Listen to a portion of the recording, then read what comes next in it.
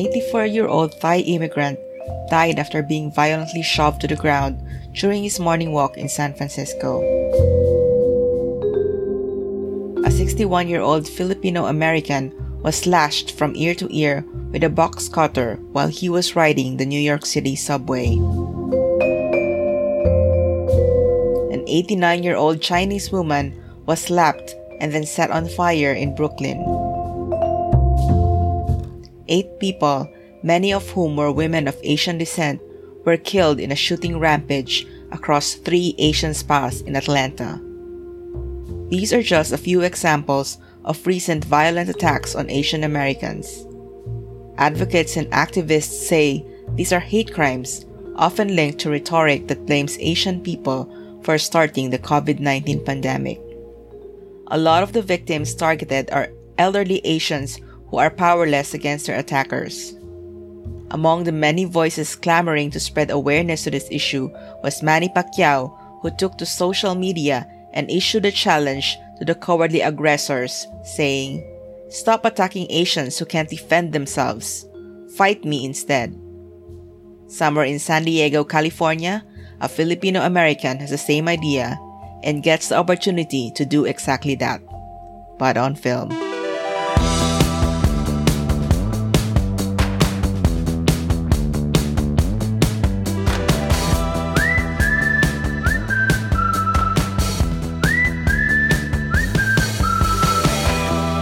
Hi everyone, welcome to the 44th episode of Banana Q Podcast. Today we have a special guest, Chris Soriano, a filmmaker and actor who is the co-founder of Dynasty Boys, a movie production company dedicated to sharing the stories of empowering minorities across America. When his company reached out to us to let us know that he was available to talk about his latest movie project, I immediately grabbed the opportunity to have a call. Hey, thank you so much for having me. How are things over there? Right now you're in San Diego, right? Yes, in sunny San Diego, where it's always paradise, as they say. What do you mean by paradox? Paradise, rather. Sorry. The weather's so beautiful. It could be a paradox, too. Chris actually said paradise the first time. I just have hearing problems. Could you just give us a brief background about you? I know right now you're in US, but you're Filipino. How did you end up there? Yes, I ended up here because my parents, they immigrated from the Philippines to San Diego. My mother was a nurse and my dad was in the Navy. Seems like every Philam story here. And I was born here, and I spent my life always fascinated with movies. And my parents would always take me to the films, the movies, the cinema. At an early age, it was always, I wish I could be in there. I wish I could make a film. And that was the beginning. Oh, wow. Okay. And it's good that you actually managed to achieve that dream, right? Because as I remember, Jokoy, if you know him, right? He's a comedian, a Filipino comedian based in the US. He mentioned that usually Filipino parents shit on their kids' dreams. Yes, you should be a nurse. That's very true. Yes. And you know what's funny? We'll get to that, but my mom always wanted to be a nurse, and I became a certified nursing assistant. So I actually did that route. Yes. Okay, that's interesting. So why don't you walk us through that? How did you actually end up becoming a writer/director/actor then? Yes. The story behind me getting all those titles. I know they sound fancy, but in the middle of all those titles, there's also executive janitor. I had to clean up. I'm the craft services. I have to make lunch. So, there's so many titles, but I think when you're a filmmaker, the gist is you have to do everything to make your vision a reality. And I never directed a movie before. This is the first time I got to assemble everything together.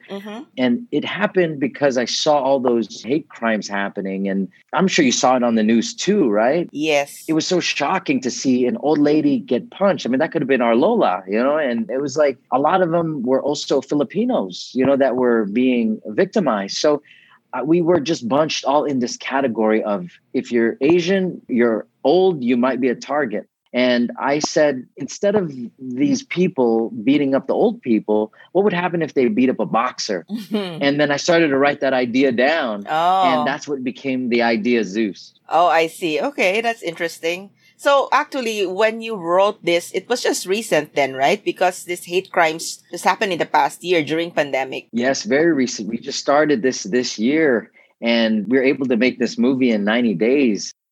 For an independent film, it typically takes about 3 to 6 months for pre-production, 1 to 2 months for principal photography, and then 6 months to a year for post-production. Zeus's 90 days is therefore amazingly quick. Why don't you walk us through the process maybe? Sure. Because you have 3 roles in this. So first you wrote it down. So you were the script writer.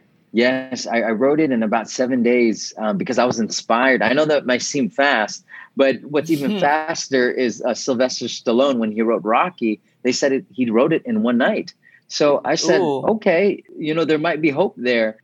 Later, I read that he did a lot of rewriting and so on and so forth. But with me, I felt more pulled by the mission because I said, whoa, this is a story that needs to be told if people don't see these hate crimes. Because I would sparingly see it on the news in February of this year, but now we see it in the news all the time. But at that time, I was just, something pulled me to write the story late at night. I just nonstop writing this story. And then after 7 days, I had a script. And then I spoke to my fiance, Hillary, and I said, do you think we can make this into a movie? And she supported me. She said, you're working several jobs. You're going to have to drop everything. I was working at a sandwich shop. I was parking cars. I was living in LA, living the really hard life just to chase your dreams. Eventually, she believed in me and I prayed about it, and we just hit the ground running and we said, we're going to make this a movie. Oh, wow. Okay. So what was the next step after that? The next step was, if we're going to really get serious about this, we're going to need to bring together people that really know how to do this. Mm-hmm. So I needed to assemble my cinematographer, my gaffers, the lighting people. I had to assemble a village of 30 to 50 people to say, if we want to make a movie, we're going to need to test ourselves. And in a pandemic, when nobody was making movies because of COVID, I found people that were unemployed. And I said, if you want, we could continue to just be unemployed here, or we can do something about this and make a movie. And so they all took a leap of faith with me. And we just said, let's do it. And thank God nobody got COVID and everybody was healthy. I'm sure you took precautions, right? Otherwise, it's not going to work. Yes. It would have been really bad. I'd been on the news for something else if that happened. But thank God everybody's okay. Yeah, thank goodness. And so I know that this movie is produced by Manny Pacquiao, right? The greatest boxer in Philippine history, I guess. Yes. Just in case you have no idea who Manny Pacquiao is, which seems impossible, but just covering all our bases here, let me tell you about him. He's a Filipino professional boxer who is regarded as one of the greatest professional boxers of all time. He is the only 8th division world champion in the history of boxing and has won 12 major world titles. He was the first boxer to win the lineal championship in 5 different weight classes, the first boxer to win major world titles in 4 of the 8 glamour divisions, and is the only boxer to hold world championships across 4 decades. So how did that happen? Yes, I reached out after we finished the film. After writing it, assembling the village, we shot it in 21 days. We planned for 30 days. We filmed for 21 days, and then we edited for another 37 days or so. So in total, it was 90. And right at the end of that, I said, the world doesn't know who we are. We're independent actors. We're independent artists. And in order for us to succeed and get this message across, it's about a Filipino-American boxer. And who's the best Filipino boxer in the world? Manny. And of course, my team would be like, it's a long shot. I don't think Manny would ever respond to you. I mean, he's the best 8th division world champion, And I said, we got to have faith, guys. Maybe he just might. And so I emailed them. I just Googled the email. I found like a connection, and I shared with them my story, why we did this. And around that time, Manny did a post, fight me instead. I'm tired of these people beating up old Asian elderly. Fight him if you want to pick on someone your own size. And so our visions aligned perfectly. And he was ecstatic. He was excited. And he was happy to executive produce our film and get behind us. Oh, that's great. What does it actually mean when someone is an executive producer? Can you explain, please?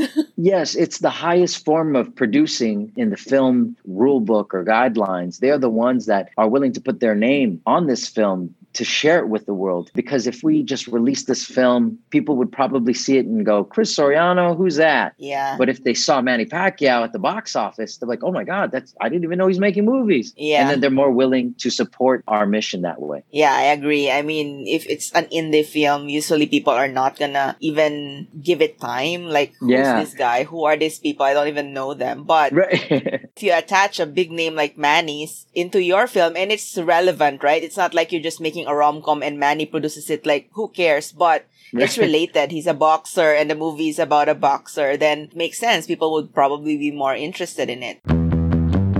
So you're planning to release this worldwide? Yes, we're planning to release it worldwide through Manny's large network of all the people that he knows and all his friends supporting. You know, we really want people to hear this message because there's a unique ending to this film. Mm-hmm. Our main character experiences hate crimes. He even gets attacked. And so how do we respond to that? What do we do? So those are the type of questions. And I wanted to put the audience in the perspective of our main character. How to deal with racism, you know, what's the right way or what's the wrong way. Could you actually tell the listeners what the movie is about? I mean, you've given a gist. Why should they tune in? What is the story? Yes, this film starts off with a Filipino, ordinary, aspiring boxer who sees this old man in the park one day getting a hand sanitizer sprayed on him, being bullied. And the time is now in the pandemic. And so instead of choosing to ignore it, he decides to, you know, step in and say, hey, you know, leave this old man alone. And pretty soon there's an altercation. They get in a fight. And obviously, if you pick a fight with a boxer, you're most likely going to lose. So they get in a fight and somebody captures that on social media. And that video starts to go viral. Meanwhile, the middleweight champion of the world loses his mom to COVID. So he has this angst or rather this disdain or this anger toward Asian Americans. He's trying to find out, you know, what is happening? Where did COVID come from? And he needs to pick someone to blame. And he sees this video of our main actor, Zeus, fighting some innocent guy in the park. So he says, you know, are Asians to blame? Who's to blame? And he says, I'm going to challenge that guy Zeus in the ring and make an example of him. And so that's the plot. And our main character, Zeus, needs to find a mentor. And so he finds this guy from the streets of LA named Coach Green, a Black American tough fighter. And now we have Asian Americans and Black Americans working together to try to fight in the ring. So there's a lot of unique themes here. And I'm not going to tell you who wins in the end, but yeah, of course, please don't. I mean, that's a spoiler. yeah, spoiler alert. Yeah. And you are the main character as well, right? That is why you're the actor. Yes, it was a twofold decision. One, it would have been great to act in this because I couldn't find too many other Filipino Americans that are in Hollywood, you know, that are trying to be boxers, you know. So I said, I can do this. I can learn it. And number two, it saves us a lot of money. If I'm the actor and I'm the director, I'm the writer, then there we go. We save all the money there. Yeah, that is true. But how difficult is it to direct yourself, though? How does that work? Very great question. It's very difficult. I didn't realize that until I actually was like, okay, that take is good. And they're like, I don't know, Chris, you're going to have to look behind the camera. So there was a lot of me acting and then running behind the camera to see the shot. But there was a point where I just had to trust my director of photography and say, you know, if you believe it's good, let's keep moving because we'll be behind time if I keep going behind that camera. So it was a lot of trust, a lot of faith, and also a lot of learning. Yeah, I'm sure. I mean, directing itself seems like a difficult job, and if you have to direct yourself. But it's amazing, though, when people do that. Like, I can think of one example. Bradley Cooper, he directed himself in that movie with Lady Gaga, right? And it was amazing. As you said, there's trust in your... there's another guy called director of photography. What does that person do usually? Yes. Why is photography? Oh, yeah. The director of photography, or DP for short, is in charge of being able to capture the vision that the director sees. And the director can't be doing so many roles. Well, in my case, I guess it's the exception. But the director of photography is right behind that lens, capturing every essence of the right scene, making sure the lighting is just right. He's an extension of me. So that we can, because there's a lot of knowledge that I don't know behind the camera. He knows the specifics from the right lens to the right timing of day. So they're very detail oriented, if you will. Before this, you said you had never done all three together, but did you do bits and pieces before this? Like, did you write a script before? Did you act before? Like, what was your experience prior to this? Tell us about interesting stories you had before this, if you have any. Yes, I do. I had, like any aspiring artist, there's always the trial. Can I do this? And when I graduated high school, my first mission was to become a film director. I told that to my mother and father. I said, I want to be a film director. And my mom's like, no, you're going to be a nurse.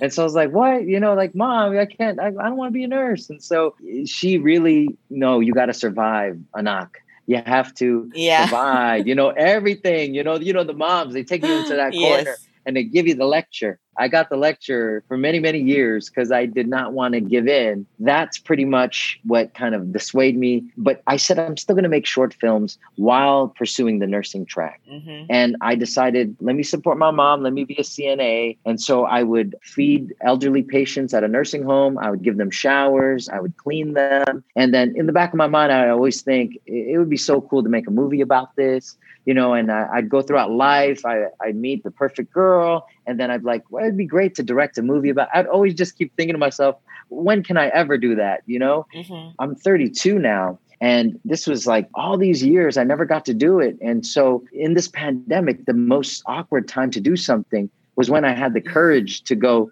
let's try it. I guess the truth is there's never a perfect time. It's more so, when do you have the courage to go after what you believe in? And that's kind of what happened. And like you said, it's about timing and it's about just trying because you don't know what will work. Mm-hmm. Everybody was saying, of course, Manny Pacquiao is not going to talk to you. Like, who are you? But it worked. You actually got his attention. So people just need to take that step. There is no harm in trying. Yes, you got nothing to lose. Yeah, if he says no or if he ignores you, then so what? It's not like you're gonna lose something because of that. Exactly. Usually somebody of his caliber, you wouldn't expect him to just talk to anybody. Yeah. But you managed to get his attention because you had the right project that aligned with his beliefs. So that's great. Thank you for that. Yeah, and I think it's a really good belief, something to fight for, which is attention, as you said, on this Asian hate crime that is happening in the US. Yes, I have read about this in the news. And I think a lot of Asians have been trying to have attention given to this. And it's good that you're one of those people. I've seen those videos on YouTube, for example. Like, I think the Wong Fu Productions, they came up with a video putting together like all the Asian YouTubers and what they think of this. So I really hope that the message comes across in your movie and that a lot of people actually go out to watch. And so our listeners, if you are tuning in to this one, please give it a go. Do you have an official website where the people can go? Yes, you could go to ZeusTheMovie.com and it'll show there all the distribution networks will have it on. And it will premiere on August 13th. Great. Also, if you don't want to go to that website, you can just go to Manny Pacquiao's Facebook page. He actually posted it there himself, right? So, so please look for the trailer and then support our Kapwa Pilipino. Thank you. Yes. All right. Thank you so much, Chris, for coming on here. Thank you for answering my questions. And I really hope success for your movie. Oh, thank you so much. I appreciate this blessing. Thank you. If you like this episode, you might also like episode 26. What challenges do women face and how can we fight them? And if you have anything to say to Chris or maybe to Manny Pacquiao, leave a comment on our social media post about this episode. Thanks again for listening.